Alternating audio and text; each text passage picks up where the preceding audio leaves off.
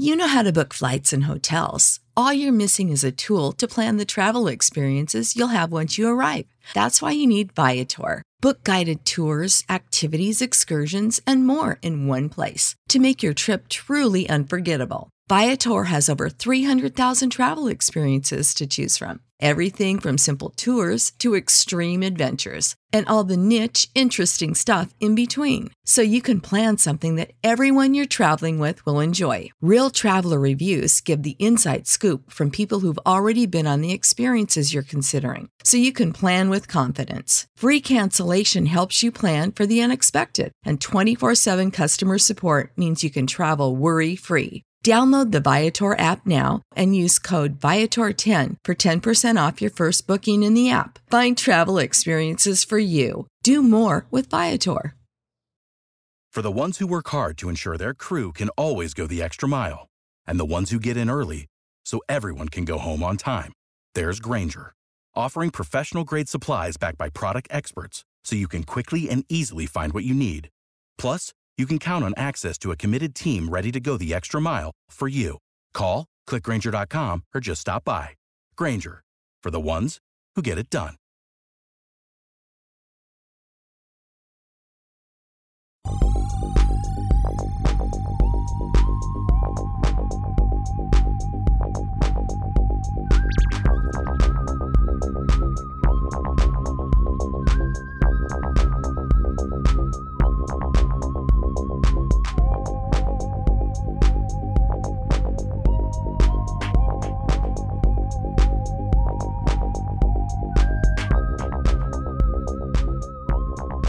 Welcome back, everyone, to Conspirinormal. It's Adam. I'm here by myself. Sarfiel is not here because he is still in the transition right now of moving to Seattle, and he will be back with us in the middle of April.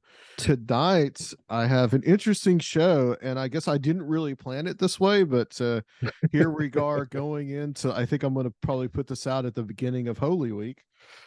So we're going to talk to our guest here, Mr. John Brooks, who reached out to me and has a podcast called Hard to Believe Podcast, and we'll talk a little bit about that. And we'll also go, but we're going to talk about Jesus mythicism tonight. And this is the idea that Jesus, as even an historical person, did not exist. So there's,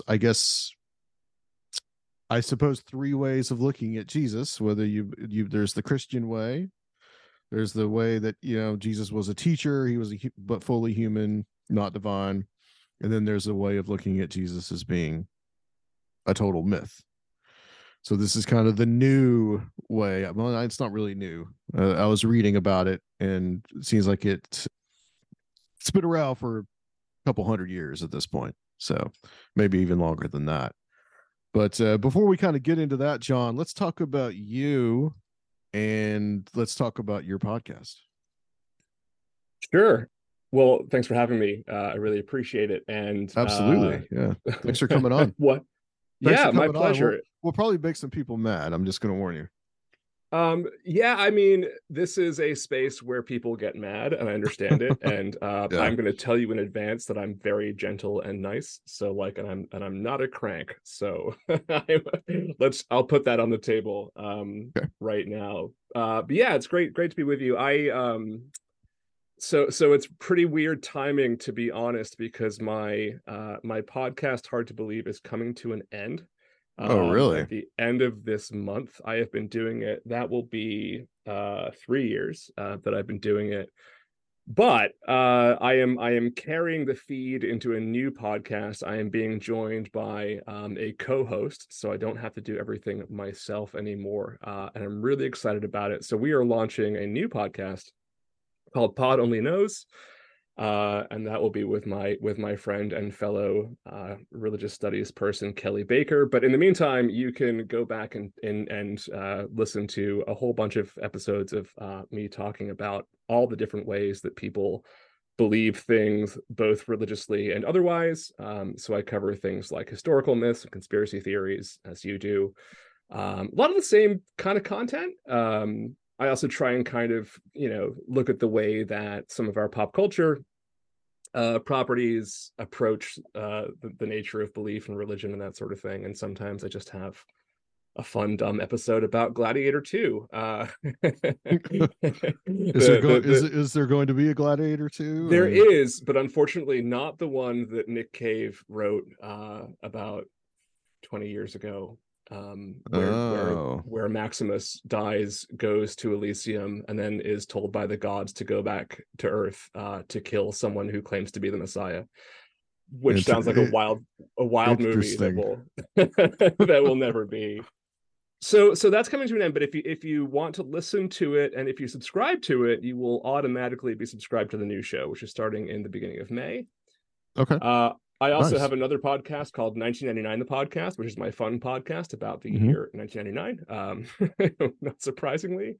And in my day job, I've been teaching religious studies for 20 some years. I have my bachelor's degree is in religious studies, and I have I like to say a master's degree in conspiracy theories. That's not really true.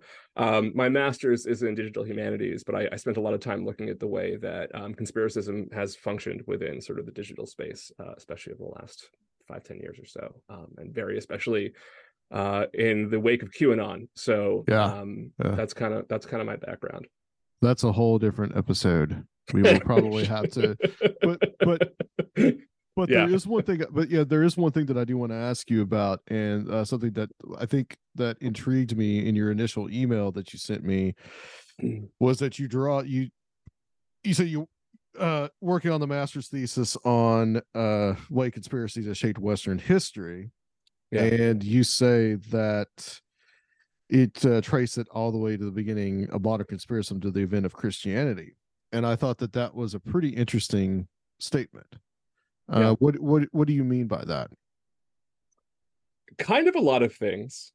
So one of the things when you're studying conspiracy theories, one of the things you should never do is try and find a genesis point for anything, because you will go, like, there's people who spend their whole lives trying to figure out who Q is, right? And it's useless, and it sort of misses the point. But one of the things that you kind of have to do when you're taking an academic approach to studying these things is, like, you've got to pick a point, if not the genesis point, then a point where things kind of took shape, right, in the modern context. Mm-hmm. My perspective on this is that the way that the Western conspiracy model, as we've kind of come to understand it, and all of the kind of tropes that we associate with Western conspiracism, namely the anti-Semitic tropes and tropes around, like, child sacrifice and bloodletting and all this sort of thing, that I think we can mostly trace the genesis point of at least that structure to the Imperial Roman period. And specifically the Imperial Roman period of about 2,000 years ago, when you have a emerging, and I know you've talked about this in other capacities. I think your last episode actually dealt with this, with the rise of the cults, mystery cults, right? That we call them mystery cults now. Yeah. And what you have is kind of in Rome, you kind of have an emerging marketplace of kind of sub-religions that are individualized religions that work in conjunction with the state religion. And with that, you have kind of this democratization of ideas, right? Where you start to see kind of the balkanizing of a kind of subgroups and countercultures throughout the Roman Empire, and they're assimilating all of these different sort of multicultural ideas. You have this incredible kind of ethnic and cultural diversity at the time, and you have these religions that are taking ideas from Persia and Egypt and sort of making new things out of them. And it seems to me that what starts happening here is that you move away from sort of monolithic cultural cohesion, right, into these subgroups who are in some ways competing for membership. They're it's a marketplace, and they also are very secretive because they are basically secret societies. They're not unlike, the Masons and the Rosicrucians, right, which came later on. And as secret societies, they draw suspicion, right, from the people around them. You can't know our secret knowledge. You can't know what we know, right? You can't know the codes and the passwords and all that sort of thing. And Sure. that kind of naturally creates a sense of suspicion around these different groups.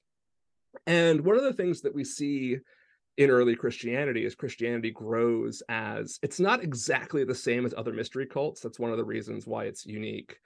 But it basically exists within this marketplace. And one of the things that we start to see is Christians being accused of the same sorts of things that later the anti-Semitic conspiracy theories will be accused of. Vampirism, cannibalism, right? All of these kinds of things, because the rumor is that they eat the flesh of their god and they drink blood, and right, which is true. Like it's by their own sort of definition, like that's what they're doing. Right.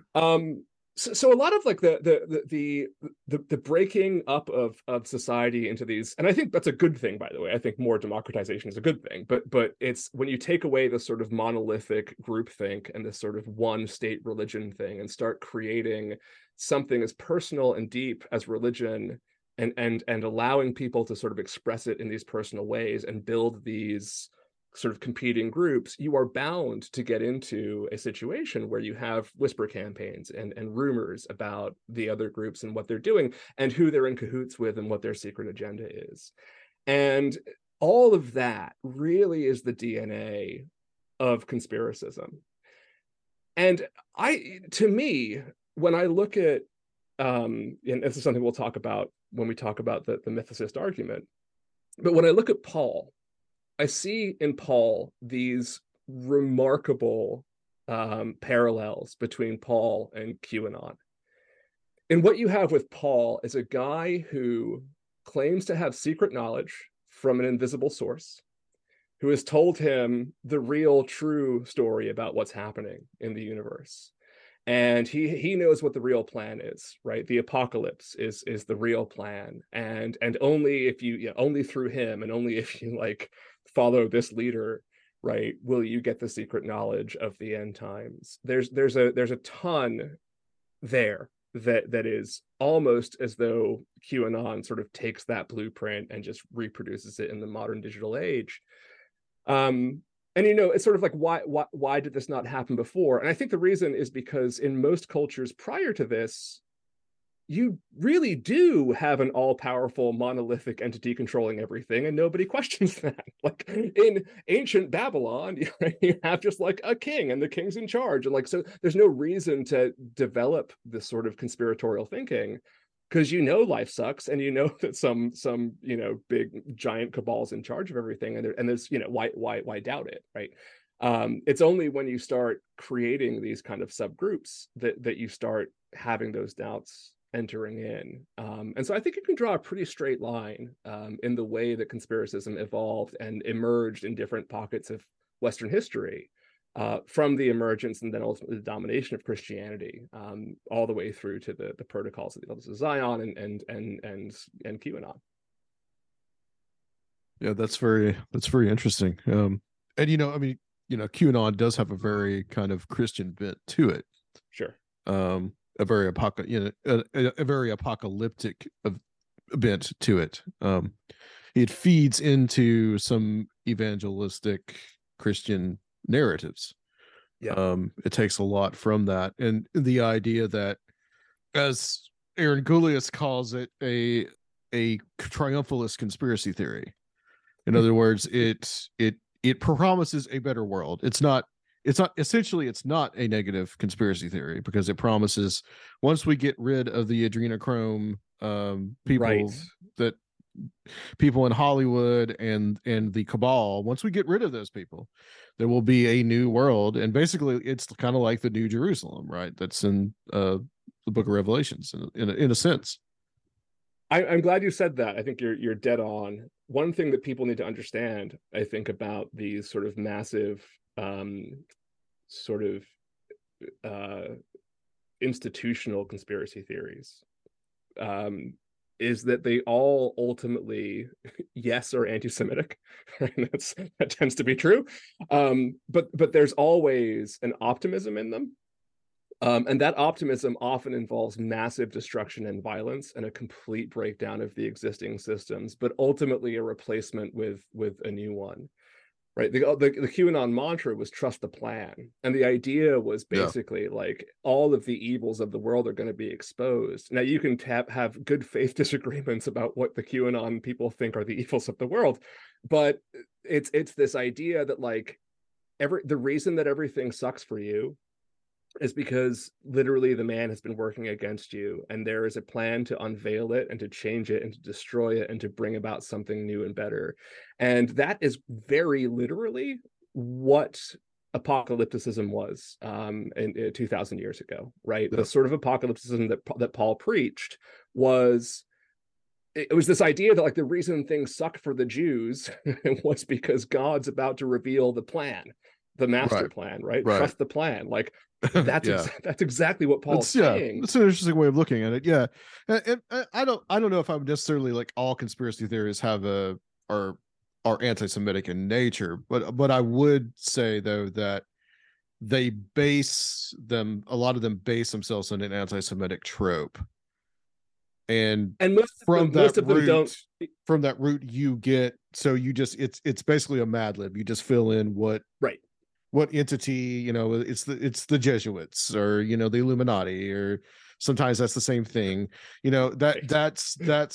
That's usually the mythical they, but it pulls from this whole idea that that was started because of anti-Semitism in a lot of ways.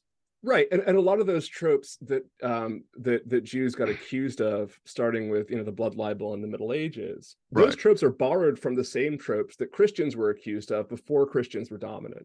That's true. Right. It's this like marginalized separate class who keeps to themselves that you have to be suspicious of, and there are easy targets for you to build conspiracy theories around. When I say the anti-Semitic thing, in my experience in most modern conspiracies, it's kind of like the Scooby-Doo thing where you just like keep pulling off the masks, and like once you get to the last mask, it's anti-Semitism. Right? Eventually you get to that point, and and I mean, at the same time that the Jews were the Christians were being persecuted and said that about them, Jews were also being said the same thing. Oh sure. I mean, there's anti-Semitic blood libel that goes back even before pre-Christian. I mean, some of that goes back into at least the 2nd century BC, if I'm not mistaken. Yep. We did a whole show about the blood libel and kind of where it comes from. And I was shocked to find out that it actually went that far in time, to be honest with you. But the modern version of it is very clearly sort of high Middle Ages, but yes, the basic, the blueprint, the DNA of it goes back a very, very long way. And it rests in some very primal fears, right? I mean, we have this human primal fear of blood that we've sort of evolved, which makes sense. Because when we see it, we're like, it's true. And a primal fear of children being harmed, right? I mean, that's just something that is very easy to harness to create a narrative whereby you can convince people to do harm to others, because these basic fears are so deep within our DNA. And again, it's the same thing with like adrenochrome and Pizzagate. It's the same story, right? It's blood harvesting and child sacrifice or whatever it is that's going on at Comet Ping Pong in Washington DC. When you pull in the threat to children, you're not talking about just basic humanity. You're talking about us as mammals, right? I mean, you're getting to something that's extremely primeval and is very much can trigger the base brain. And that, I think that's why it's so dangerous, and that's why it's so effective at the same time. Oh yeah. No, absolutely right, for sure. Let's get into the Jesus mythicism stuff, but I think what we'll try to do first is kind of like your own personal journey with this. Yeah. And I mean, I can tell you, I mean, basically that, like, I mean, I still consider myself a Christian. I I'm not as church going as I used to be, but especially Sure.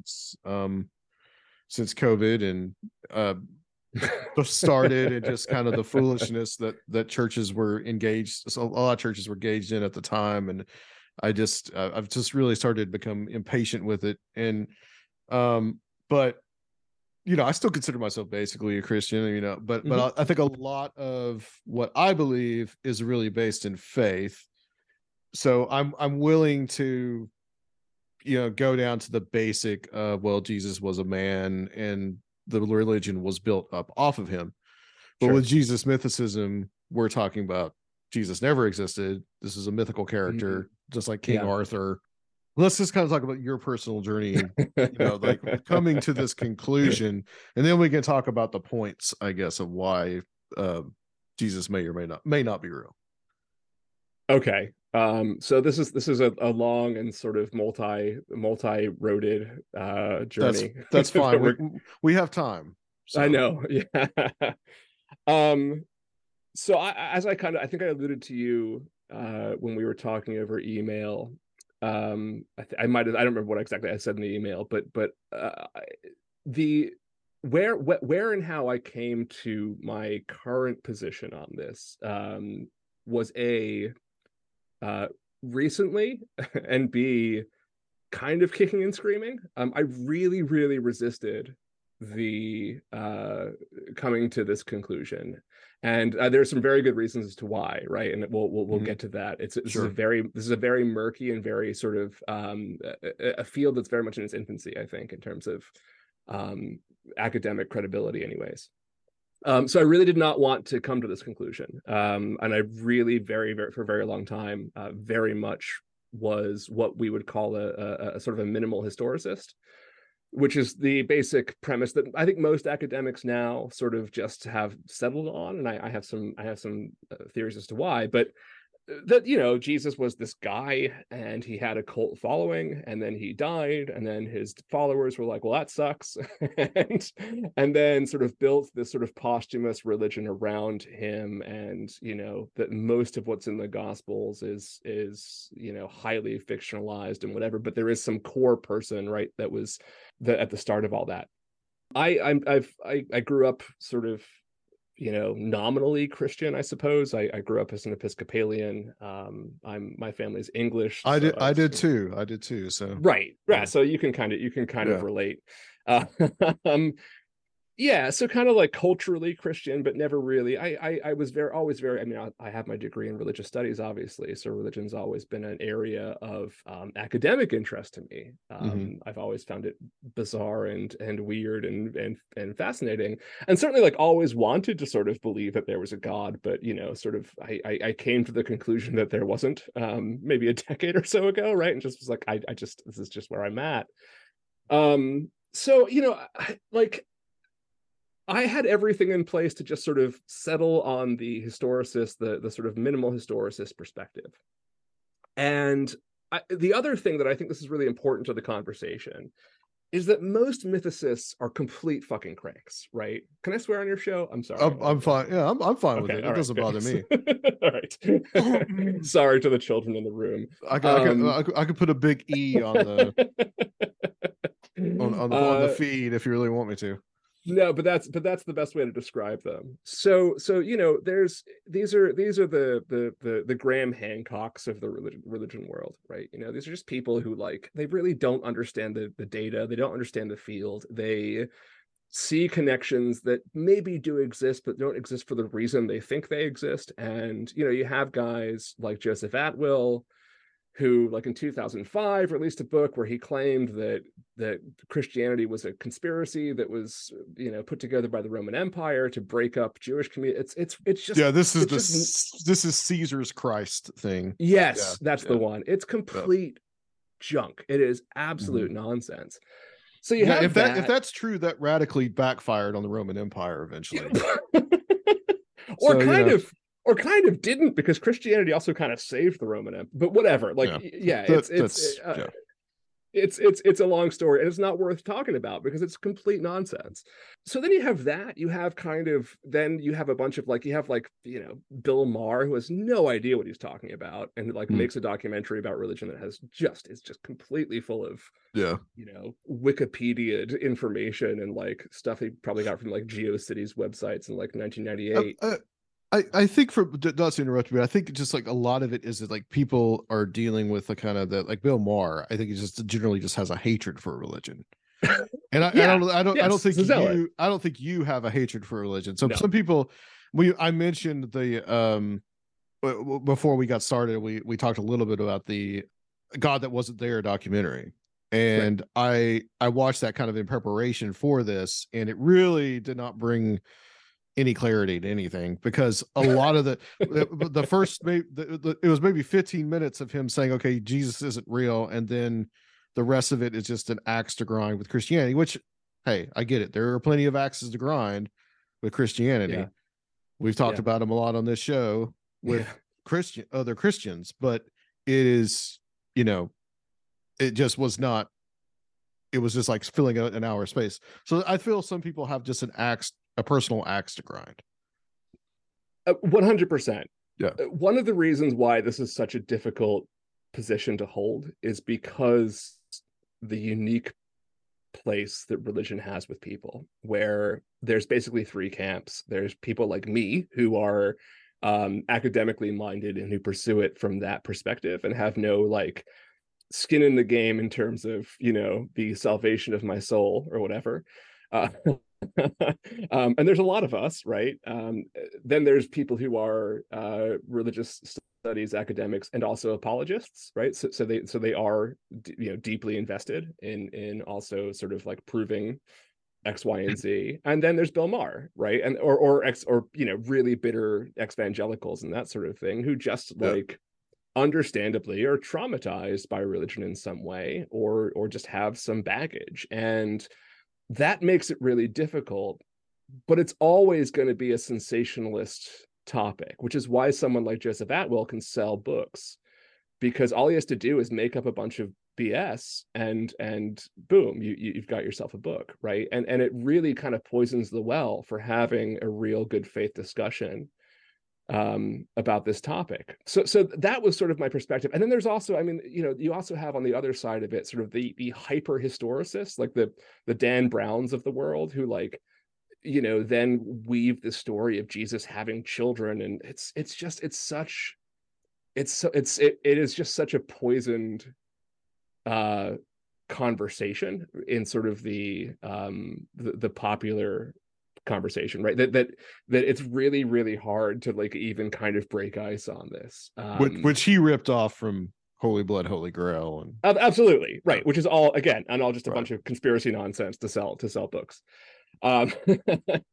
So when it comes to taking this position, my feeling, and I want to make it clear that I right now, based on all of everything that I've ever come to know and everything that I've read and everything that every argument that I've come across, I believe it is more likely that Mark, or the author of Mark, invented a earthbound Jesus who existed within a historical framework, within a historical narrative, and that invention was a way of euhemerizing, which is to say, taking a mythic figure and putting them into history, which happens a lot, right, with mythic figures.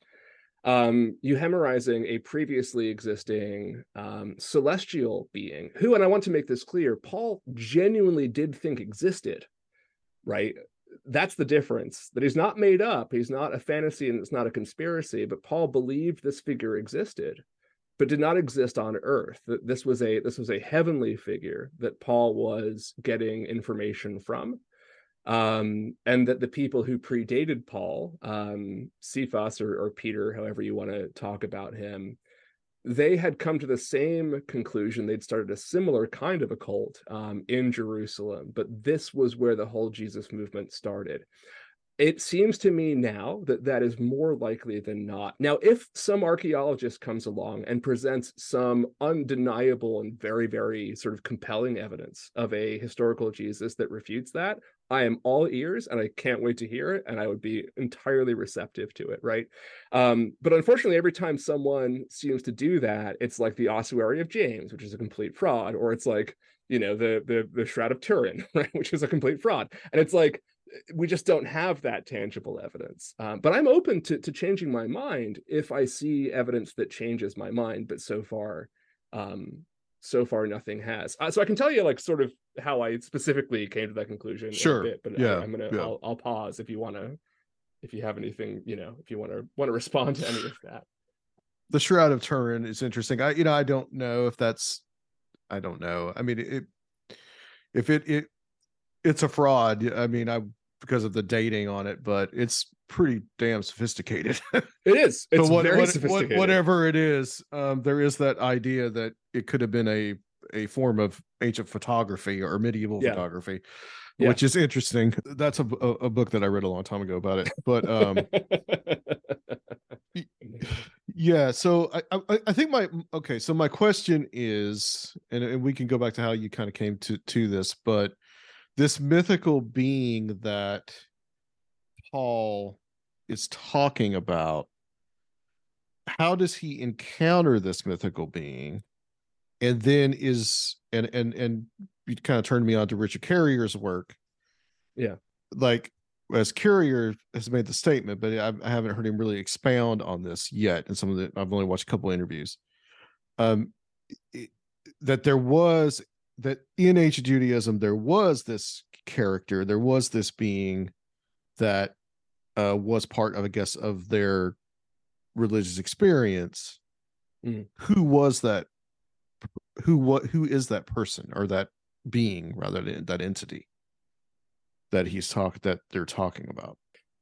That's where it gets a little complicated. Let me come back to that, because that's a really great question. And it's one of those things where you need to rethink what your assumptions are about first century Judaism. And I think the Dead Sea Scrolls is a really important discovery, in that it helped and still is helping, right? People are still sort of digesting what the Dead Sea Scrolls imply, but the multifaceted nature and weirdness of like Imperial Roman Judaism is pretty extraordinary. You might know that the quest for the historical Jesus is one of the great academic failures of all time, right? It has been done in multiple phases, and every time it has come up empty. And well, don't say that to Bart Ehrman. No. Jesus. Okay. I'm just about to talk about Bart Ehrman. By the way, if you listen to the last show, Heather, who I just had on, she actually took a class from him at UNC Chapel Hill. I'm intensely jealous of that. She was great. I really enjoyed listening to her.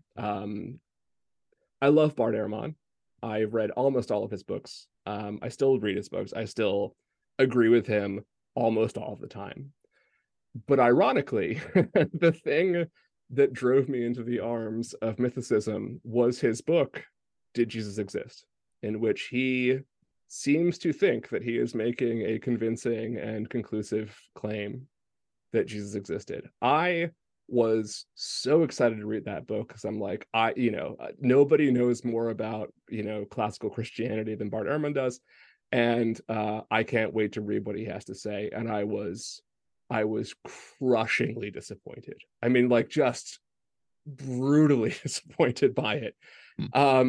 Because he rests most of his argument on one single piece of evidence that I don't think is even convincing evidence. And then everything else is just kind of conjecture and just sort of like, well, obviously this wouldn't have happened if this happened. And it's like, no, I'm not satisfied with this. And I think when I realized that the person that I most admire to talk objectively about early Christianity really dropped the ball on this, I was like, there's got to be more here. There's got to be a better explanation. And when I finally started, people like Robert Price, who I despise, but I think he's a pretty good mythicist. And people like Carrier, who I read his argument. I actually have read his peer-reviewed 25,000 page or whatever it is book, cover to cover, and I think he makes a really compelling case. And to me, like the litmus test was, in reading that, a lot of these questions that I'd had for so long of like, why would he say this, or why did this happen, or why did this not happen this way? A lot of those pieces fell into place. And I just felt like this explains a lot of those nagging questions that I've had for so long, that until something better comes along, I think I kind of have to settle with this as my perspective, and also be open and honest about it, because I don't think it serves anybody for me to pretend that I'm still a historicist when I'm not. I don't.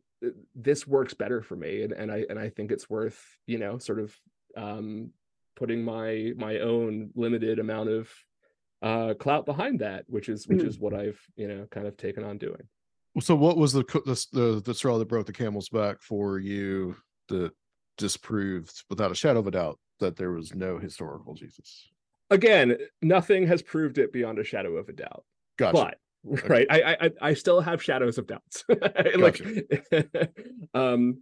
what I will say, if we're going to use that terminology, if existing was a crime, no court on earth would convict Jesus of it, right? Like, I think that's basically the way I look at the evidence that we have.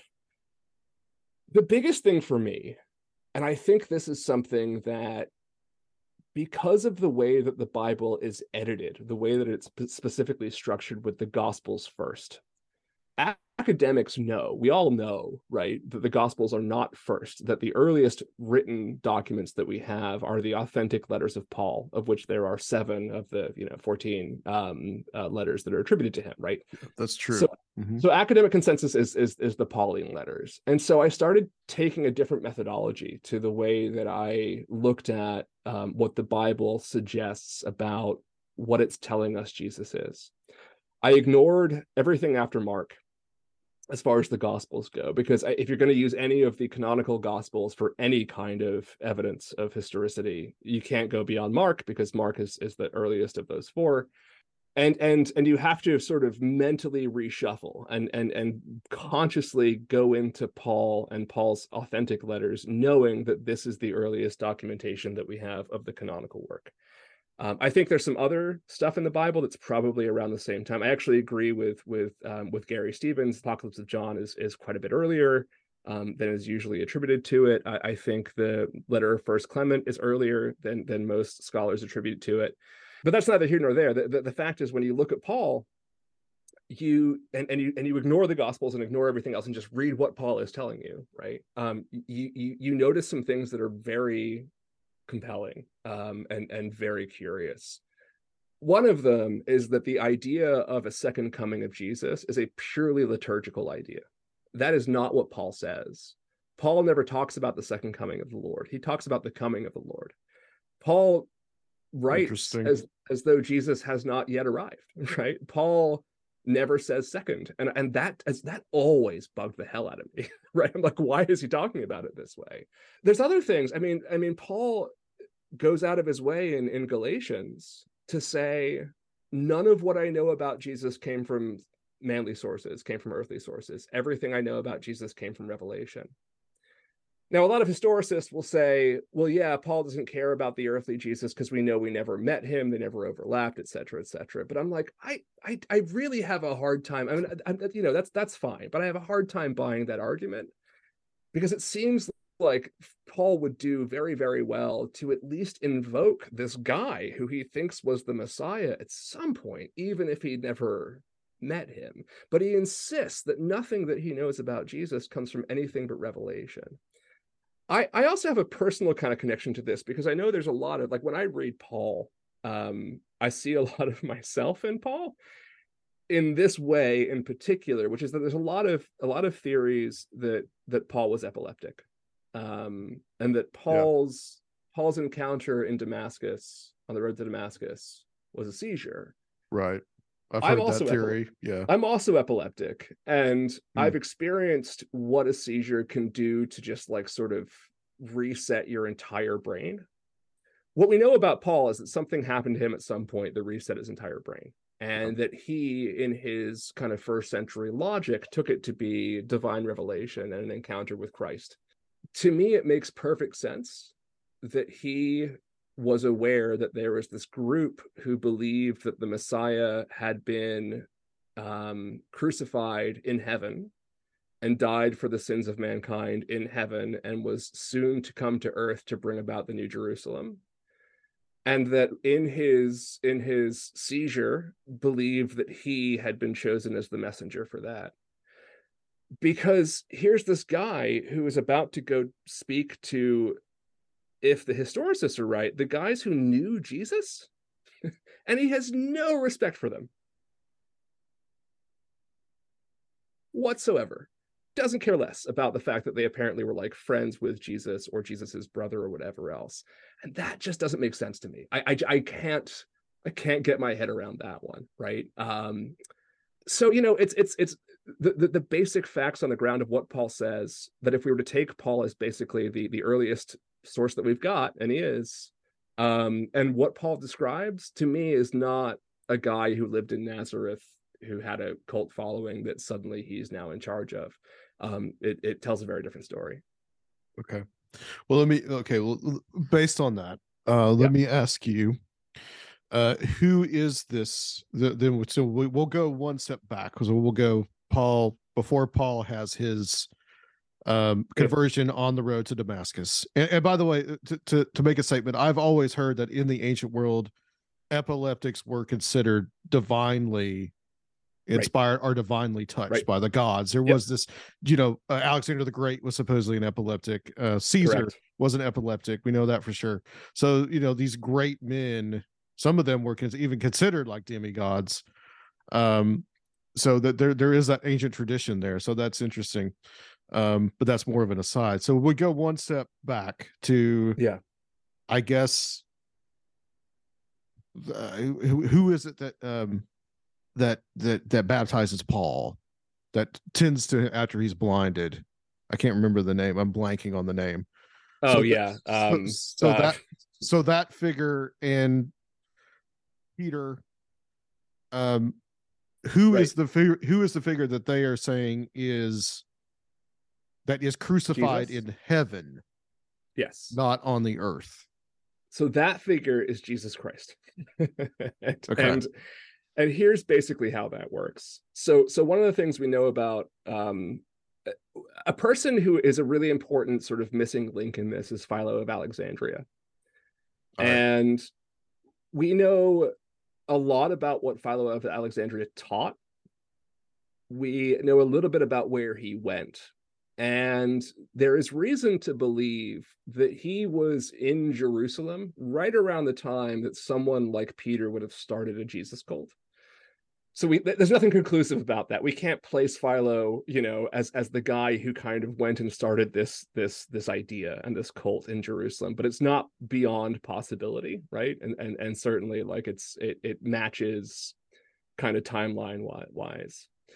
So Philo and Alexandria, as I'm sure you know, was a place of enormous religious and philosophical diversity. Right. Where you have this sort of like Neoplatonist movement happening, a lot of like Hellenist philosophy mixing with Judaism and so on and so forth.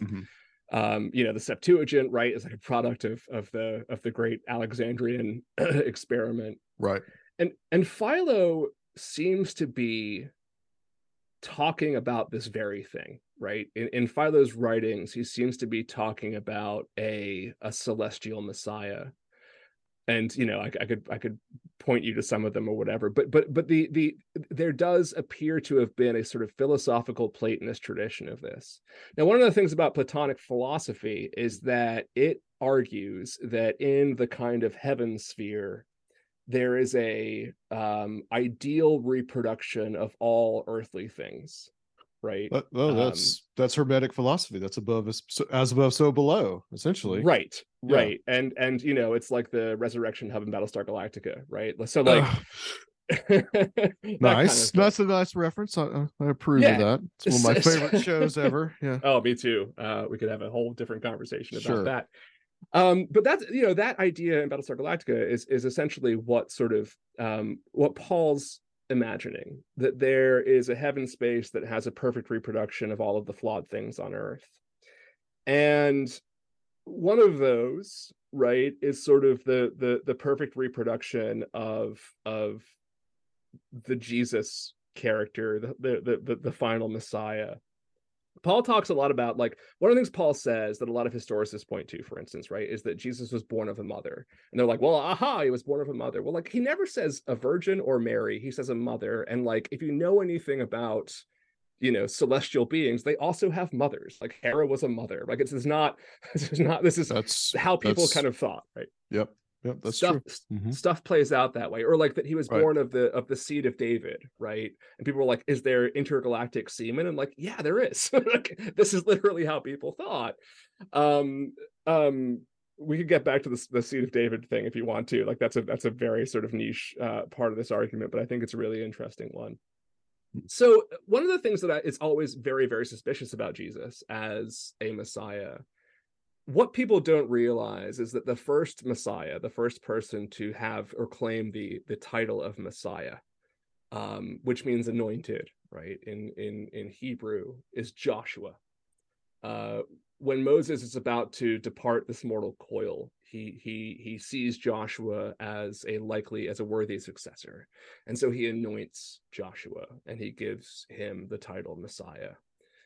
Well, the anglicized, if you go through the Greek, the anglicized name of Joshua Messiah is Jesus Christ, right? Like, literally, that's what Joshua's name is.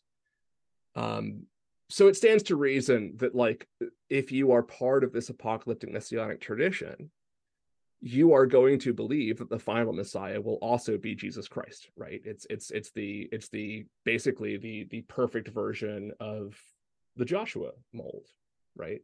So Joshua's name is Yeshua, which means God saves, Right. And that got translated into, like, this whole Greek to English in between, right? The name is in Greek is Eushus, and sort of that's what it's translated both as Joshua and then Jesus, but then in the English version you get two separate names, right? Well, it's very complicated, but it's the same name. And the other time that this name appears is when you take Yehu means God in the Yahweh form, right? And in Hebrew, El means God in the Elohim form. So to get very nerdy on you, for instance, right, the name Jonathan and the name Nathaniel are the same name, right? It's just that one is the Yahweh Natan, and the other is the Il Natan, right? So Natan Il and Yehu Natan, it's the same name, right? It's just the two different names of God in the Hebrew tradition.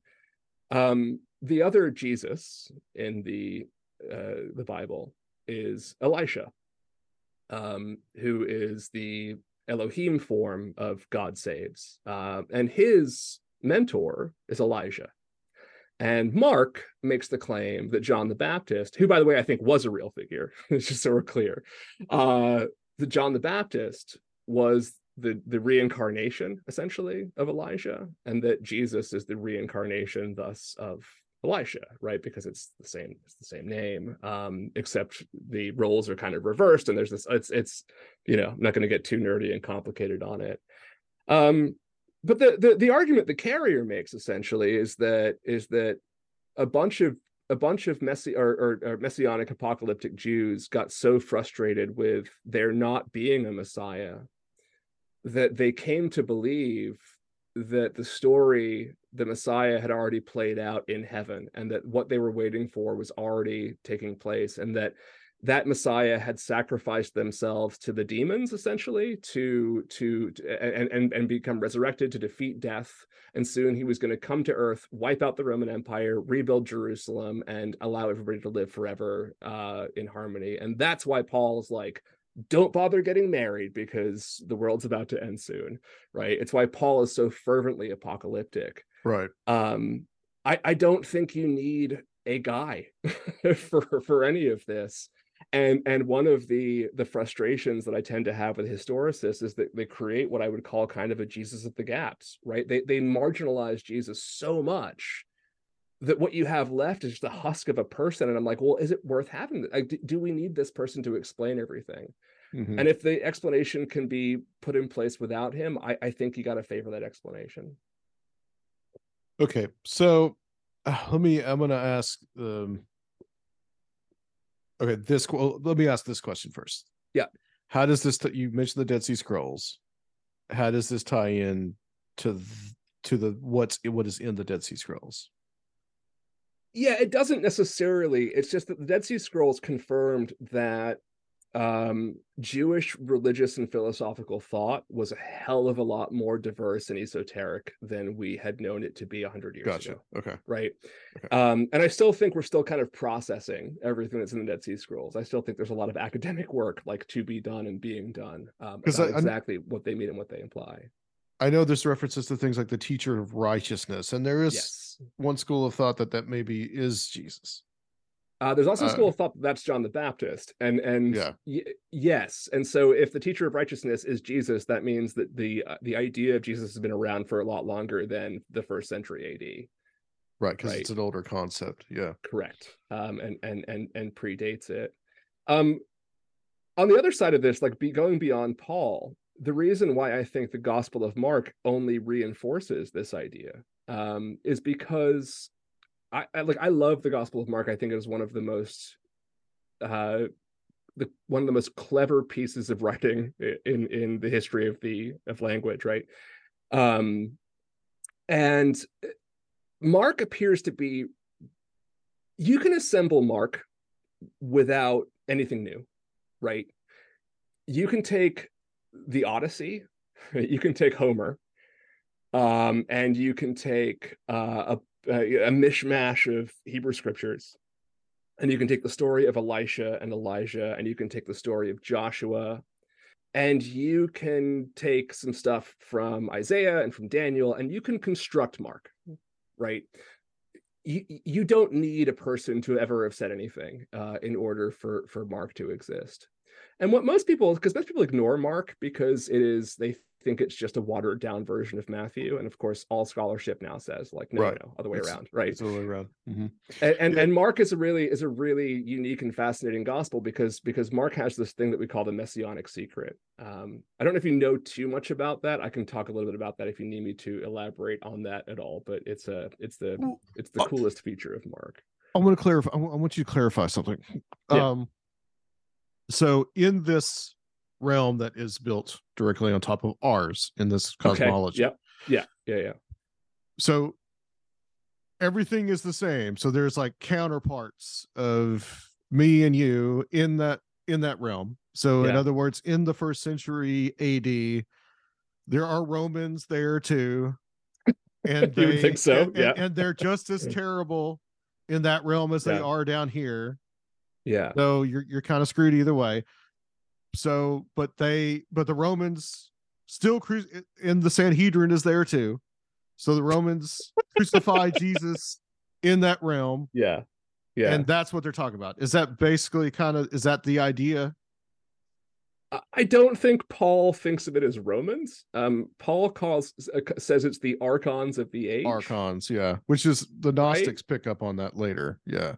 Absolutely. Yeah. And I think the existence of Gnosticism is also compelling evidence for this, but that's another kind of side note there. So yeah, I don't think it's Paul. I think Mark is the one who transfers that story into the Romans and makes the Romans the evil devils, archons of the age, because Mark is responding to the Jewish uprising, right? He's responding probably to the destruction of the temple, and he's seeing this like apocalyptic holy shit moment, and he's writing this urgent screed, right, about sort of like better get your act together, and transposing the demonic forces that murdered, that crucified the Lord in the sky, onto the Romans. That's kind of how I've come to see it. Okay. And so Mark structures his gospel with what's called the messianic secret, and it's the weirdest thing about the gospel, which is that Jesus is constantly telling people not to tell anybody he's the Messiah. Right? He's like, I'm the Messiah, but keep it a secret, don't tell anybody, right? And he does this thing. So the curious thing about Mark is that Jesus, when he teaches in parables, he does this thing where he's like, I don't teach in parables to make it clear to people. I teach in parables to make it obscure to people.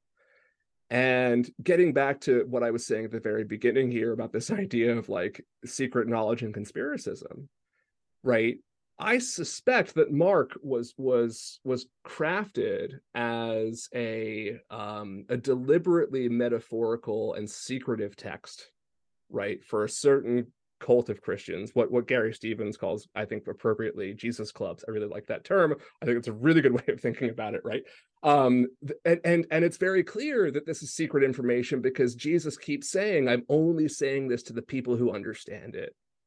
Right. And it's almost as though Mark is saying through the text, what I am writing here is a metaphor. This is not meant to be taken literally. This is a metaphor about, if Jesus existed in the world, then I've replaced Jesus with this guy from Nazareth, and I've replaced the archons with the Romans, and so on and so forth. And only you who are in my club will understand what this is all about. And everybody else is not saved. So screw them anyway. It doesn't matter. And then when we see that those things change in Matthew and Luke, as this idea of a historical Jesus begins to kind of take shape, I think sometime around the 90s AD, right? They just sort of think that part's confusing. They don't use it, and they write a much more straightforward kind of almost biographical, right, sort of narrative of Jesus with the miracles and the lessons and everything else. And Matthew is more interested in sort of like reframing Jewish teaching and ethical teaching and all that sort of thing. And I just think that over time, people just, there was a thread of Christianity who were like, oh yeah, this guy must have really existed, and this is what my tradition is and what's been passed down to me. And it just sort of, that ended up winning. That ended up being the model that that caught fire, and the rest of them died off. And we know there were a bunch of others, right? We know there were other understandings of Jesus that are very different, and certainly they might believe Jesus came to earth, but they certainly don't believe he was human, right? And that was a pretty common belief.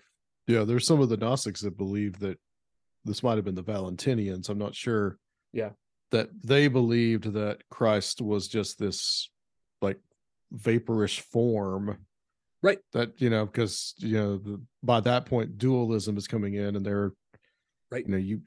There's no way that this person, this entity could be made anything physical, because everything physical is bad.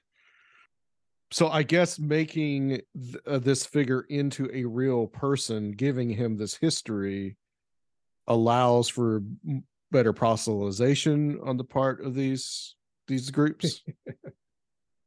That's a great question. That's a place that I'm really interested in right now. Right. So as I've kind of decided to take on this perspective in kind of academic pursuit, right, that's a place that I'm really interested in. Why? Carrier's talked a little bit about this, and he has some theories about it, and I'm not like overly compelled by one way or the other. I would guess, just if I'm kind of putting myself in the position, that I think that it sells better. I think that's pretty much it, right? That these are very, Paul's theology and Christology is very esoteric and highfalutin, right? It's sort of hard to sell to the common audience. I suspect, and to give a sort of corollary example, I don't think Siddhartha Buddha existed either, right? Like I don't think this is a real person. I think that this is a school of thought that emerged that created an origin story for itself, and it's a very compelling and complex and rich and human origin story. But I think the reason that you do something like that is not just that it helps preserve the tradition because you can ground it in something that is much more relatable and much more sort of immediate, but also that it's sort of like, yeah, as human beings, we want the evidence of like something that happened on Earth, right, in order to sort of be more compelled by the story. And I suspect that it was the groundedness of this kind of post-Pauline, post-gospel Jesus that made it a good sell. I don't know. I'm still really curious to sort of understand how the so-called switch happened, if a switch happened. but that would be my best guess, is that it sells better, right? Like it's just, it's one of the reasons why I think people are resistant to this theory in general, is because, especially believing Christians who are not going to, and they shouldn't, like, they should believe what they want to believe. This is not, I'm not saying this to convert Christians into, like, this perspective. But those who are academic, right, and who don't have a skin in the game, so to speak, the compelling thing is we want some earthly activity to have happened to confirm everything else. But I think for someone like Paul, you didn't need that. That he fundamentally really did believe this happened, and believed that Jesus Christ existed. And it's not a fantasy to him. It's not a myth. It's not superstition. It's a real thing that really happened. But human beings prefer, it's like why people want to know who Q is, right? It's the same fucking thing. It's like, right. It's like, I just need to confirm, like, this one person and this one thing, and then I can buy a whole bunch of other stuff. You hit on something, and this is something that in the historicist point of view, that they talk a lot about how once Paul begins to go on his missions, which is to the Greek-speaking world, and the Bible, and a lot of people actually don't know this, the books of the New Testament are all written in Greek. There's no Hebrew books of the New Testament or Aramaic. No. So there's not. After Paul does this, there is this idea that eventually Jesus takes on these traits of these other kind of rising and dying gods that were all demigods that were part of the Greco-Roman culture, like Dionysus, Hercules. There's very similar traits between Prometheus, these gods, and Jesus. And I mean, in some ways, it's pretty unescapable. So the historicists say that this was just something that was grafted on to make that more appealing to the Greeks. You're kind of, even what you're saying, really, and I think others are saying, is that you're pushing that a little earlier, even before Paul has his conversion experience, that it may have been these Hellenized Jews that came up with a concept that is very similar, because you said you can, like Hera's a mother. She gives birth to gods. She gives birth to Apollo and Artemis. These gods that are produced in this other realm.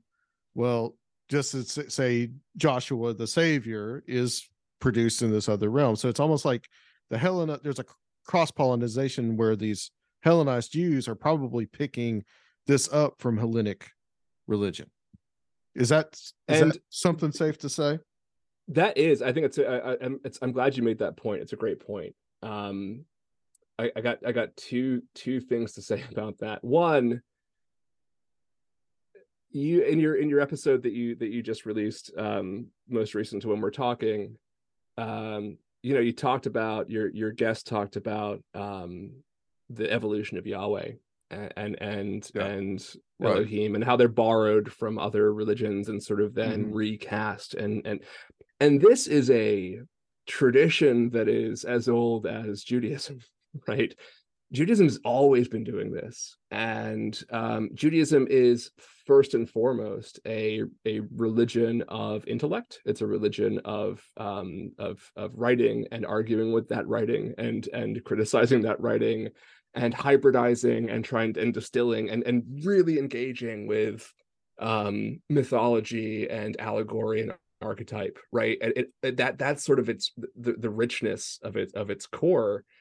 And so from that perspective, none of this surprises me, right? This is what's always been done. In fact, it's sort of the argument's often made that when Judaism made the final shift from what we call monolatry, which is the primary worship of a single god, to monotheism, is during the Babylonian exile, and probably that has to do with interactions in Persia with Zoroastrians, right?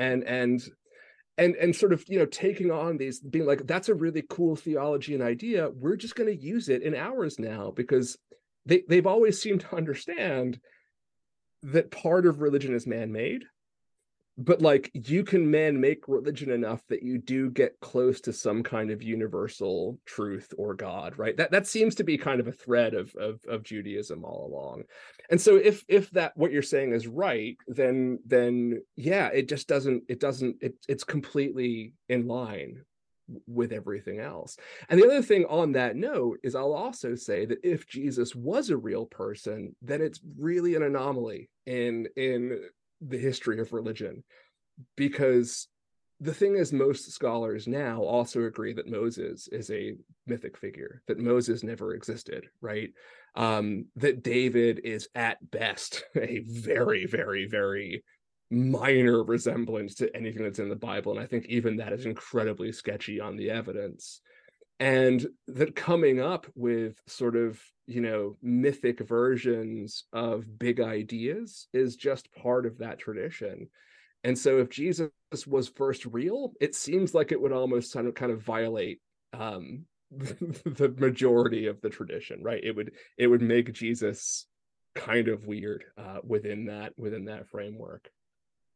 And that's something that I think, I mean, I want to hedge what I'm saying, because I do consider myself a Christian, but I want to say that I think that messes us up as post-Enlightenment 21st century individuals, where we get our news pretty quickly and we've got this documented, everything's online, and we can go to Snopes and we can prove it never happened, or right. But the blur between fact and fiction for the ancient world, their concepts were completely different. There was no concept of really history in itself is in its nascent form, the writing of it. So all their concepts are completely alien to how we see the world as post-Enlightenment 21st century people. Sure. And I put an emphasis on that, on the Enlightenment, because that's really the beginning of rationality in thought. Yeah, as we understand it now, for sure. Right. Yeah. No, it's a great point. Yeah. No, I agree with that. I like, it's difficult. So I know some people, or like I know of some people who have accepted this view and remain Christian, right? Who still love the tradition and love the faith, and are like, well, if I believe in heaven, and if I believe that like God does stuff in heaven and like saints live in heaven or whatever, then like, why is this any different? Why does Jesus have to have existed on earth? Yeah, I could see how there could be an opening there. Again, I want to say this. It does seem that there really is the viewpoint now, in Christianity, but it's particularly in the more evangelical far right, that you are dealing basically with this God, Jesus is just the wrathful, vengeful God. And it's and he's much more divine than he is human, which essentially is if you really want to take it down to it, is really kind of heretical according to the Nicene Creed, because the ancient church spent a long time hashing this out, whether Jesus was fully human, fully divine, and they finally said he is both. But there is no humanity. There is very little humanity in a lot of this really right-wing, rabid. Yeah. He's the storm vengeful God. I mean, that's what it's become. So it's interesting that it's kind of it's interesting to be seen in that light. That's a really good point. Yeah. I want to talk a little bit. Okay, I want to talk a little bit about some of these proofs that the historicists use, and when we're not talking about the proofs of, so we're not talking about any mainline Christian proofs. What we're talking about, we're throwing the Gospels out. Okay, we're just completely, whether you believe in them or not. They're in the trash. No more Gospels. Yeah, well, we sort of are. But for the sake of this argument, we're throwing them out. Yeah. But so one thing that came up in a debate that I watched yesterday and today.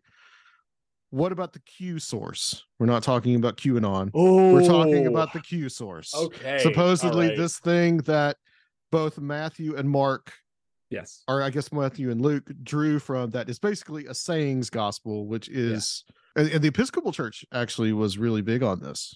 I remember getting a book about this in the Episcopal Church. They were actually selling it in the bookstore. Sure. Okay. So this is a place where Carrier and I, for instance, like I part ways with him. He is a virulent anti-Qist. Yeah. Mark Goodacre, who I also like quite a bit, who is a historicist, is also an anti-Qist. I have a hard time. There's reasons why I can't quite get myself to the place that Matthew used Luke as a source or vice versa. There's problems with that theory, right? Like there's problems with every theory, but there's problems with that theory that for me, the hypothetical Q helps to solve. And we know, for instance, like the Gospel of we know the idea, we know that the existence of sayings gospels was a thing. We discovered the Gospel of Thomas. That's basically what it is. And the Gospel of Thomas is much later, but it looks like what the hypothetical Q would have looked like, right? It's a series of Jesus said this, then Jesus said this, then Jesus said this. There's also some pretty compelling reconstructions of Q that are sort of reverse engineered from Matthew and Luke that read pretty well as a narrative. And so like you can kind of see how it would look.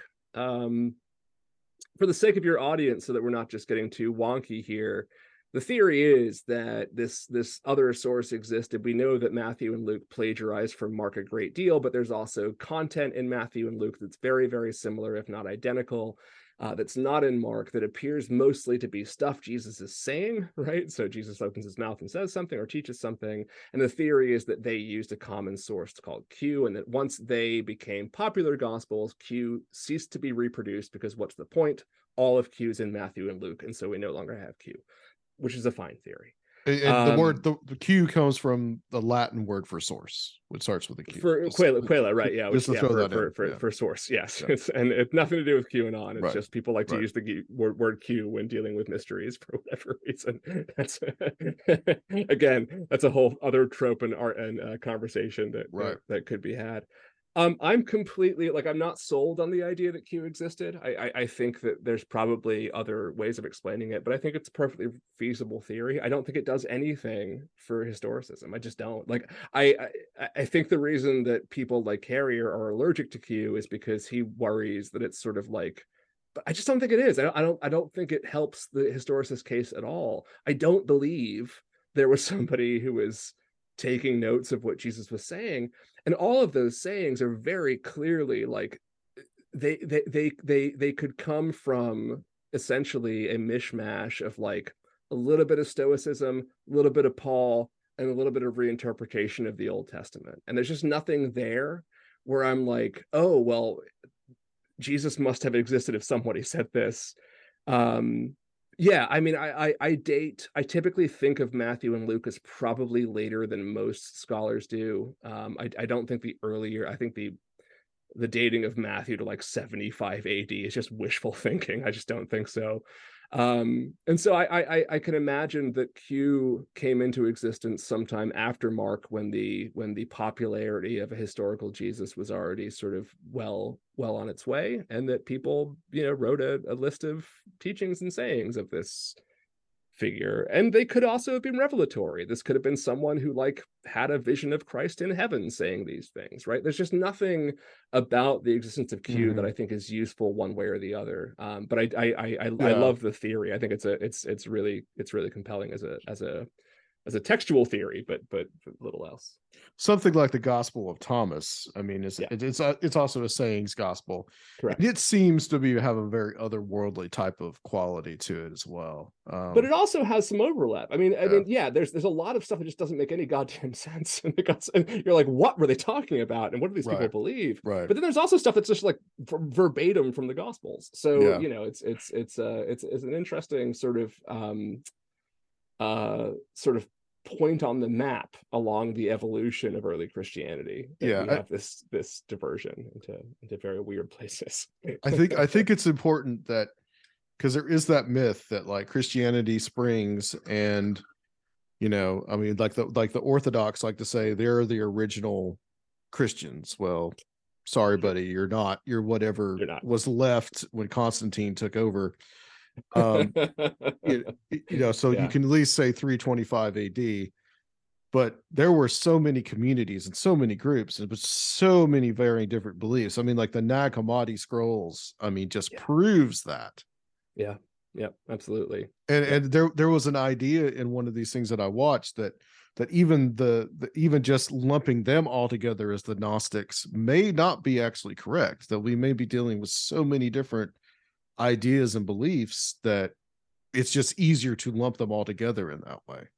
Yeah, I think Gnosticism, I still use the term for the sake of academic convenience, but I think it's mostly lost its value as a real useful term, because it just doesn't really describe anything anymore. The early Christianity, the different Jesus clubs were so rich in diversity that it's just like not worth pretending there was this one strain that's sort of post-Pauline and everything else, and that they were fundamentally different, because they weren't, but they were, right? And like, they were different from each other in ways that are as different as they are each from Paul. So yeah, I completely agree with that. And it makes sense because they're kind of isolated from each other. I mean, even in Paul's letters, a lot of what he's trying to do in the letters is, okay, guys, get back with the program, get back with what I'm telling you, because you're kind of diverging from the path.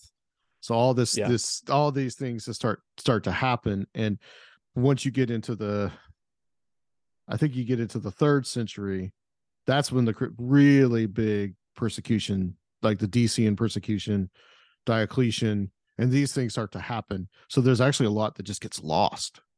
Yeah. And even in that. Yeah. Okay. So let's turn to the non-Christian accounts. And the two that are brought up frequently are Tacitus. Yeah. And Josephus. Josephus is a little more major than Tacitus, but let's tackle Tacitus first.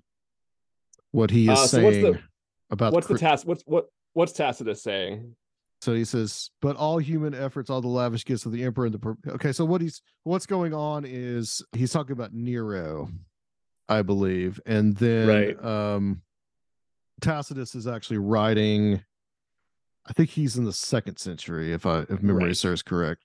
Yeah. So he says, so the Roman historian, and I think he also has some personal knowledge of this because he's dealing with Christians when he's working. Maybe I'm getting him confused with Pliny or somebody. Yeah, you're thinking of Pliny, right? So he says, but he was close to Pliny. So I mean, they were. So Pliny is colleagues. working for Trajan, and they're trying to get the cult of the emperor, and we're trying to get these people to at least make a sacrifice to the state, because that's how we make our money, basically. So like the persecution hasn't really started in earnest, like I said. But so he's writing about Nero. He's about a century later.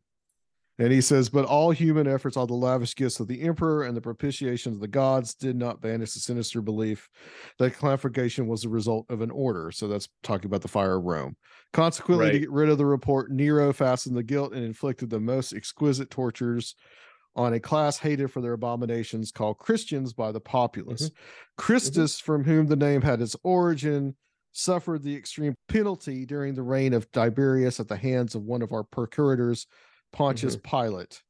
And a most mischievous superstition, thus checked for the moment, again broke out not only in Judea, the first source of the evil, but even in Rome, where all things hideous and shameful from every part of the world would find their center and become popular. How do you really feel, Tacitus? Don't hold back.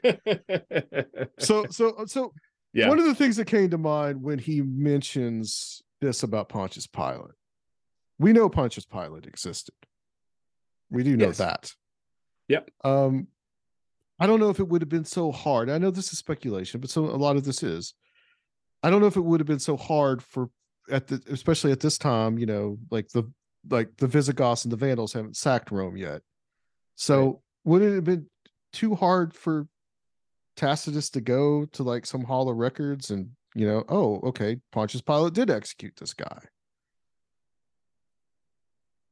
I mean, could he have accessed something that we just are not, is available to him, that's not available to us anymore?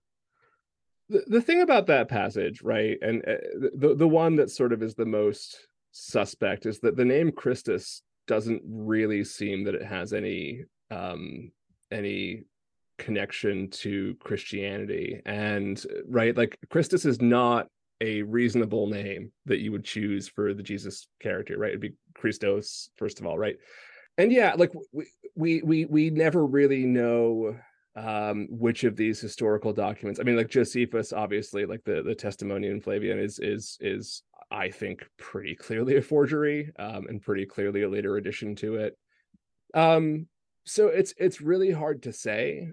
You're also, of course, dealing with something that's occurring decades later, and you just don't, like, if somebody, in 30 years were to talk about like what he heard about some random event that was pretty much undocumented 30 years earlier, I don't think today we would take it as very convincing evidence.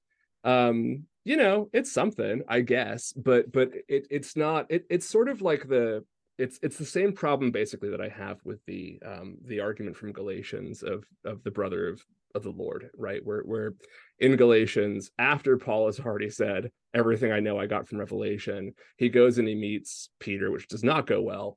And he also says that he met with James, brother of the Lord, and that obviously that means that Jesus had a biological brother because the Gospels confirm it. Well, again, we can't use Gospels for any confirmation. And we also know that Peter or Paul routinely says that anybody who is baptized is a brother in the Lord, right? Like that's just a title, and I just don't think there's any value to that whatsoever. But we also have to remember that, like, we don't have the sort of original versions of these documents. A lot of these documents are tampered with and whatever else, and people read into them what they want to read into them. Yeah. And so it's so sketchy. As for the crucifixion scene itself, none of it makes any sense. None of it lines up with the way things were actually done. The idea that Jesus would go to like the Sanhedrin first, it's nonsense. Like that's not how anything worked, right? In terms of Roman law and Jewish law and the interaction of the two and anything else. We know that Pontius Pilate was a notorious hanging judge, right? Like that he was a ruthless executor of anybody who thought was a problem. I'm quite sure that there were similar sort of cults of personality of people very much like sort of the historical Jesus, who Pontius Pilate really did crack down on, right? And I'm sure that those cults existed. I just don't think it's this. I just don't think that it's the same, right? I don't think it's the same person. I don't think it's the same connection. But I do find the Tacitus thing slightly more compelling than the Josephus thing, which I find not compelling whatsoever. Sure, we're gonna talk about that. I'll talk about that in a second. It's just interesting to me that he does mention Pilate. Yes, and Tacitus is probably of the same class that Pilate would have been. Yeah, and so it just seems to me like he had to have pulled that from somewhere. Yeah. Now, did he? I'm sure I don't think Josephus. I guess Josephus does talk about Pilate, but I don't think he talks about Pilate in relation to Jesus.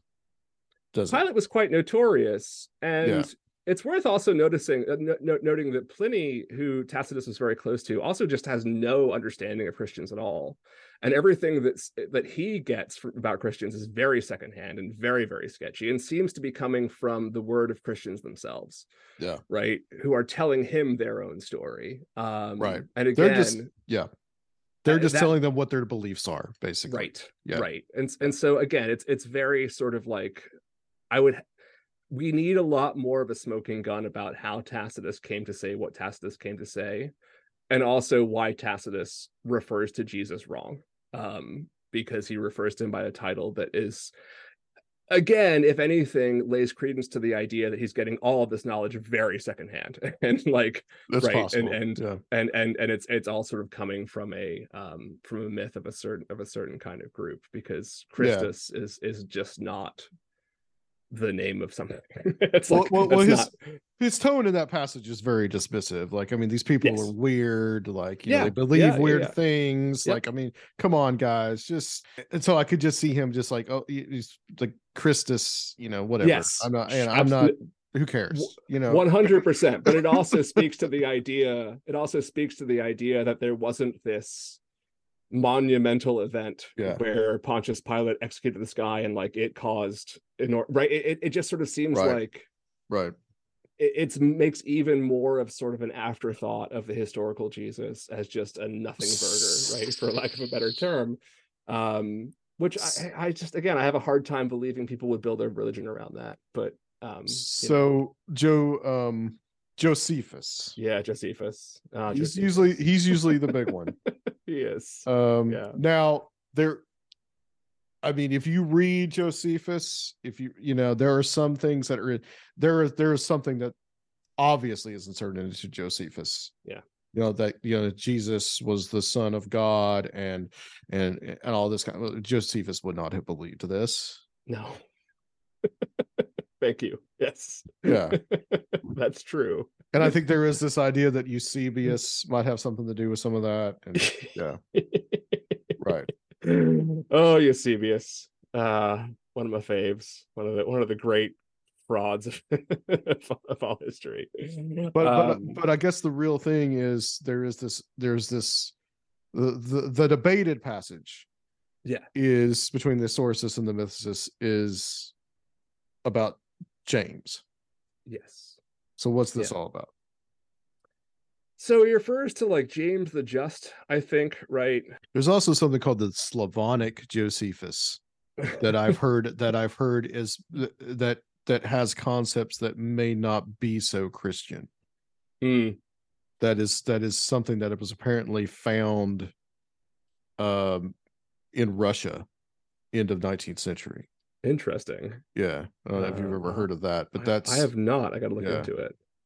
So what he says in Antiquities is this, and again, it is incredibly suspect. So he says, Festus was now dead, and Albinus was but upon the road. So he assembled the Sanhedrin of judges and brought before them the brother of Jesus, who was called Christ, which is not something that Josephus would have said, whose name was James, and some others, or some of his companions. And when he had formed an accusation against them as breakers of the law, he delivered them to be stoned.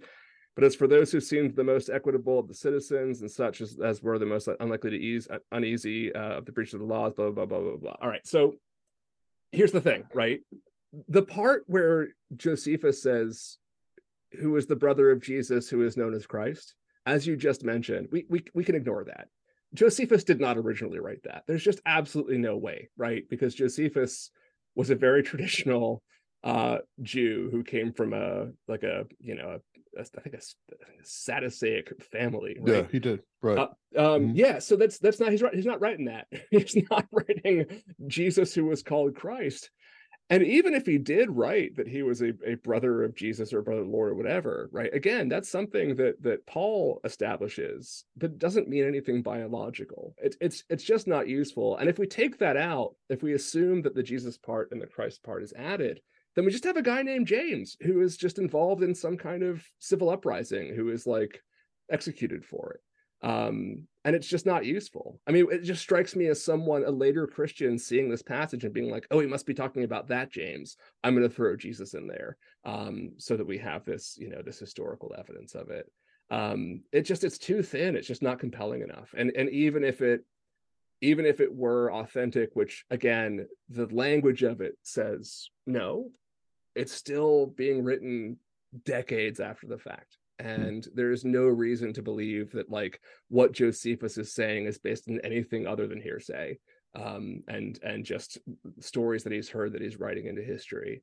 We have to remember that the way we think about history today is not the way that history has been written in history, right? That's true, right? I think that was my point when I made the comment about the Enlightenment. I mean, I think that's right. Yeah, Right. So the idea of having corroboration and sources and not just doing something to please the people who are paying you, right? Like these are new ideas. So again, like between Tacitus and Josephus, is it nothing? No, it's not. And if you can prove to me that these writings are authentic and that they somehow through the decades have a really good reason to know that this Jesus guy existed and not just something that they heard, then that becomes compelling evidence.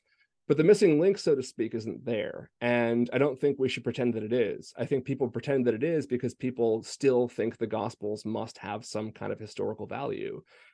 And I don't see anything that's compelling about that either. And until I see it, then again, I have to go with the model that checks more boxes for me and it explains more about sort of like where this religion came from and why. And that's the better one. I mean, when Ehrman goes out of his way to present the idea, like he, as a historicist and as a agnostic, borderline atheist historicist, right, he has to come up with this idea of mass delusion. He understands that for the historicist model to work, that the so-called disciples, who are never mentioned until the Gospels, they're only ever apostles until the Gospels. There's no mentioning of disciples anywhere else. But the so-called disciples must have believed that this guy that they hung out with came back to life somehow, and really trips over himself trying to explain that. I don't think it's impossible, but it's a very big hurdle to clear when you acknowledge that you have to clear that hurdle. And I just think, well, what if we don't have to clear the hurdle? What if we just take the hurdle away and see what's there? And I think that that's just a better conclusion. Yeah, it's interesting. You know, but in that respect, if you don't have that, then this mythical figure is in this other heaven, is crucified, returns. What is the purpose of that resurrection? What is that purpose in that cosmology? To defeat death. Defeat death. So this is the here, right. I'm glad you asked that. Here and there is what. So this means. Is where it gets complicated. Actually, yeah. I think a really good way of illuminating this, and now I'm going to talk really nicely about Bart Ehrman.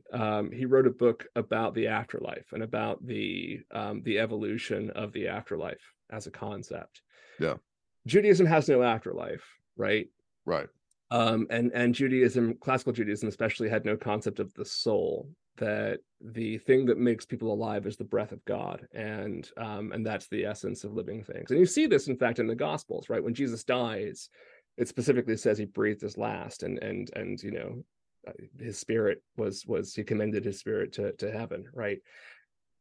So what starts to happen, and if we look at what Paul is saying, what we see is that Paul is expecting that the world is about to end, and that when the reclamation of the kingdom of David and the New Jerusalem happens, that those perfect heaven bodies are going to be the new bodies in which people will occupy forever, right? And they're immaculate, pure heaven bodies that are waiting for them.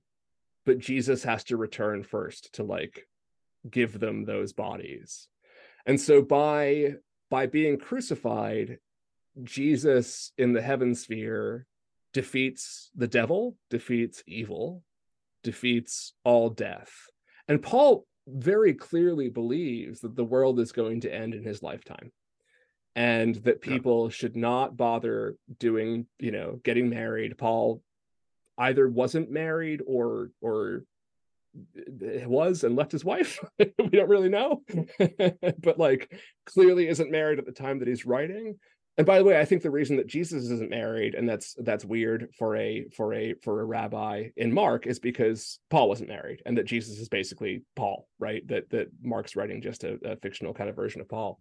So you know, there's this imminent New Jerusalem, and that we're all going to live in our resurrection bodies, but we have to hold out until that happens. But Jesus, in defeating the devil, defeats death, and once we get our resurrection bodies, they will be immortal, they will be eternal, and we will all live happily ever after, forever, in the New Jerusalem, so on and so forth. Now, the reason that I bring up the Ehrman book is because one of the things that he points out is when we look at the evolution of the Christian idea of the afterlife in heaven, is that essentially, in order to fill the gap, because Jesus kept not coming, right? Jesus kept not showing up and the world kept not ending, we start to see evidence that there is a belief in a kind of waiting room. So if you die before Jesus comes back, you go into the heaven space and you hang out there in your resurrection body, thanks to Jesus, until Jesus and the rest of his gang, you included, go back to Earth and the apocalypse and, you know, all of that stuff in New Jerusalem. And then over time, that just became what happens when you die. So there's this sort of progression, right, of that belief system of like, oh crap, world still hasn't ended. How do I explain what's going to happen to believers in the short period of time between their death and the imminent end of all things, and the new rebirth?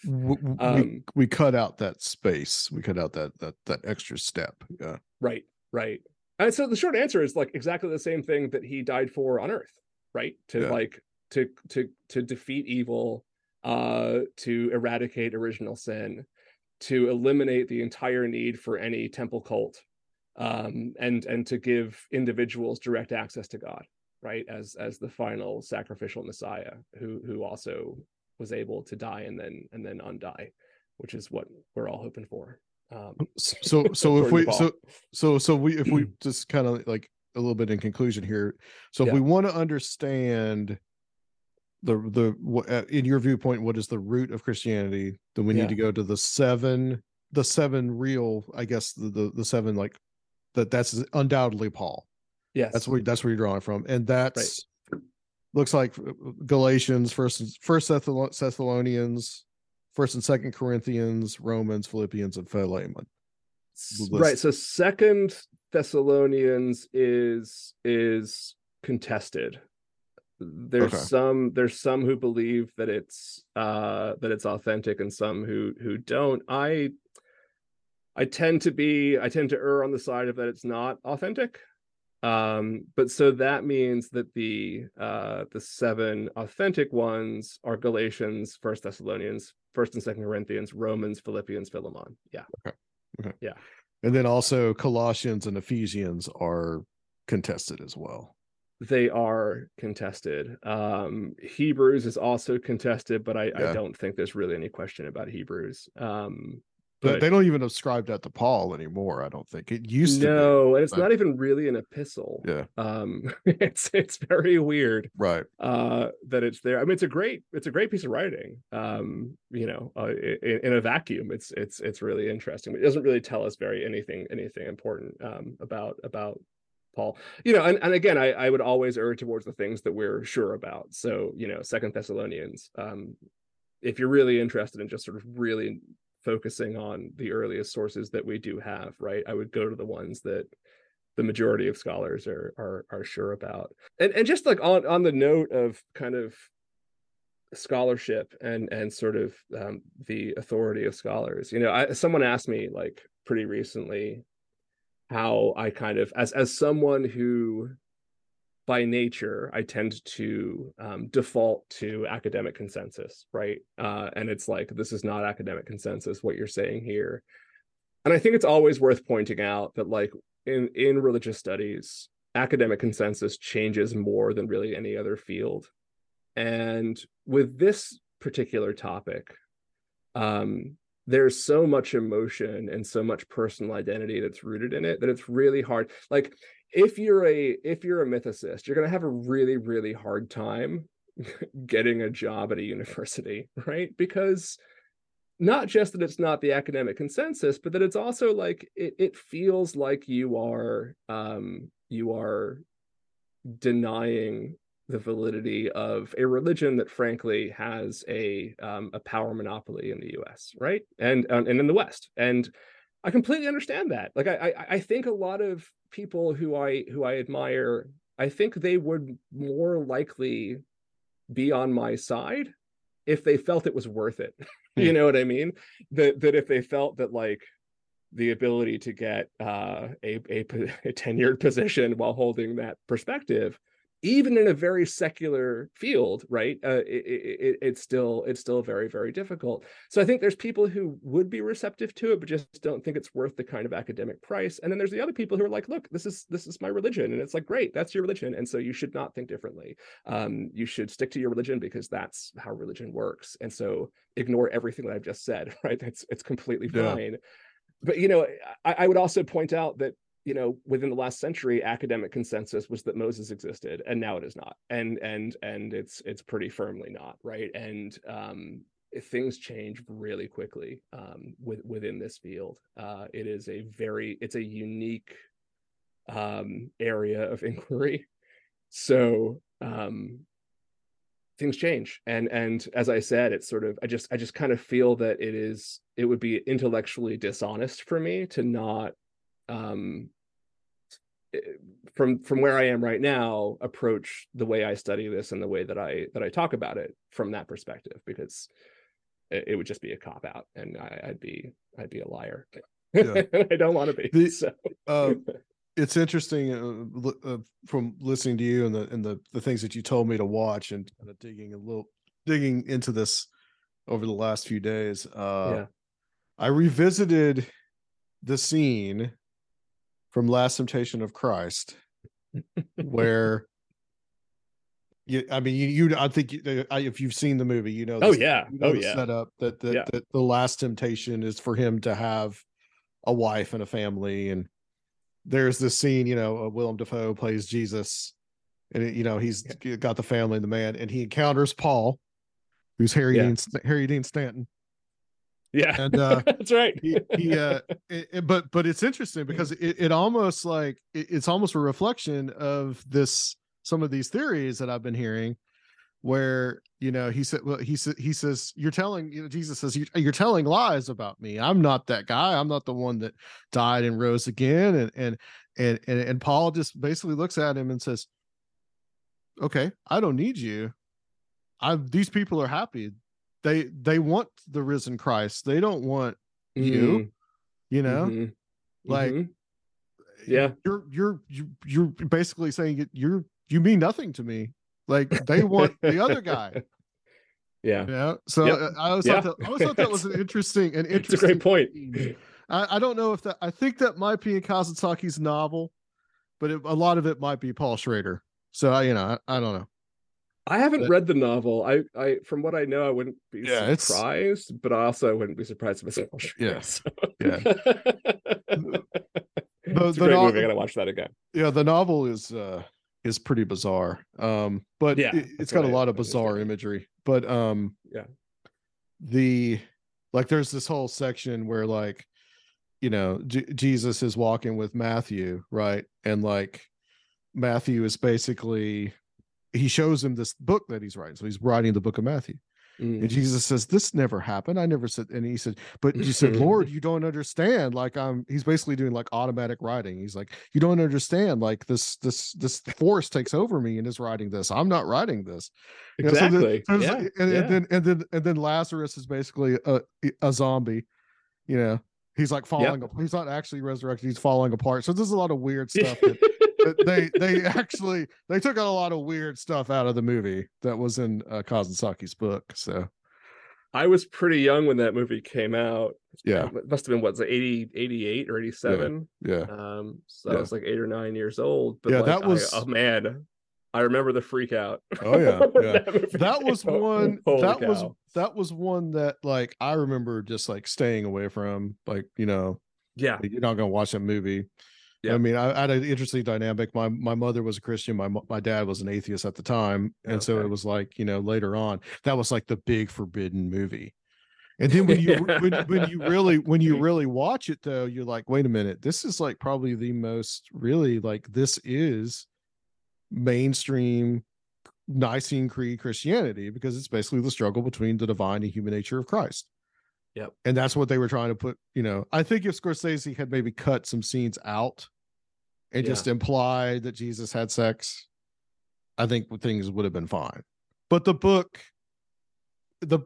had a lot of problems too. I mean, the Greek Orthodox Church banned it in Greece. And so he may have had some of the issues, but that really was, I can remember it being when I was in Chattanooga at the time when I was a kid, and I remember people picketing, and like it was crazy.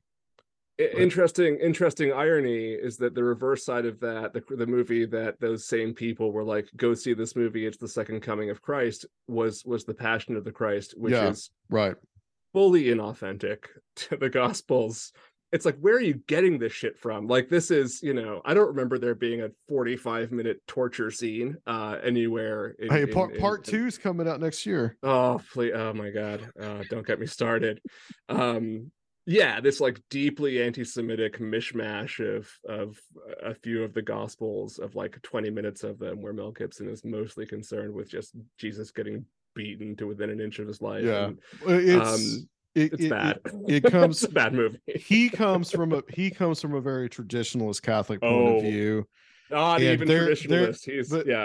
See, I think people in some ways misinterpret that. It's not Vatican II Catholicism. No, like his father he rejects Vatican rejects Vatican II.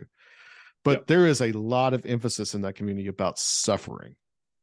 Yes, I know. and I think that's what he was trying to for most of the world. It just looked like torture porn, right? But I think what he was trying to project was this traditionalist Catholic theme of suffering. Right. And this guy did it for you for some reason. And so you can watch him. But ribs getting cut up. But like, we already had Braveheart, and that's already happens in Braveheart. So there is a lot of, I mean, it's been a long time since I've seen it, but I went to the theater to see it. My God. It's been a long time, but yeah, I mean, I do see that, like and I think it does play on some of the Christ killer mythology. I will give a plug. The best historical Jesus thing I've ever seen, the Discovery Channel, about 15 years ago, maybe 10 or 15 years ago, did a series called Who Was Jesus, which tries to take a very it tries to sort of build the historical Jesus. It sort of tries to show you an archaeological and historical Jesus that convincingly the Gospels could have been based on. It also casts a Palestinian actor in the role of Jesus. It doesn't give him long hair. Like, it does everything right from if Jesus existed, it probably looked like this. And I think if Jesus existed, it's probably pretty close to what that would have looked like. And I can't recommend that enough. It's a really, really well done and really sort of thoughtful and respectful series. And it presents a compelling case of the historicist argument.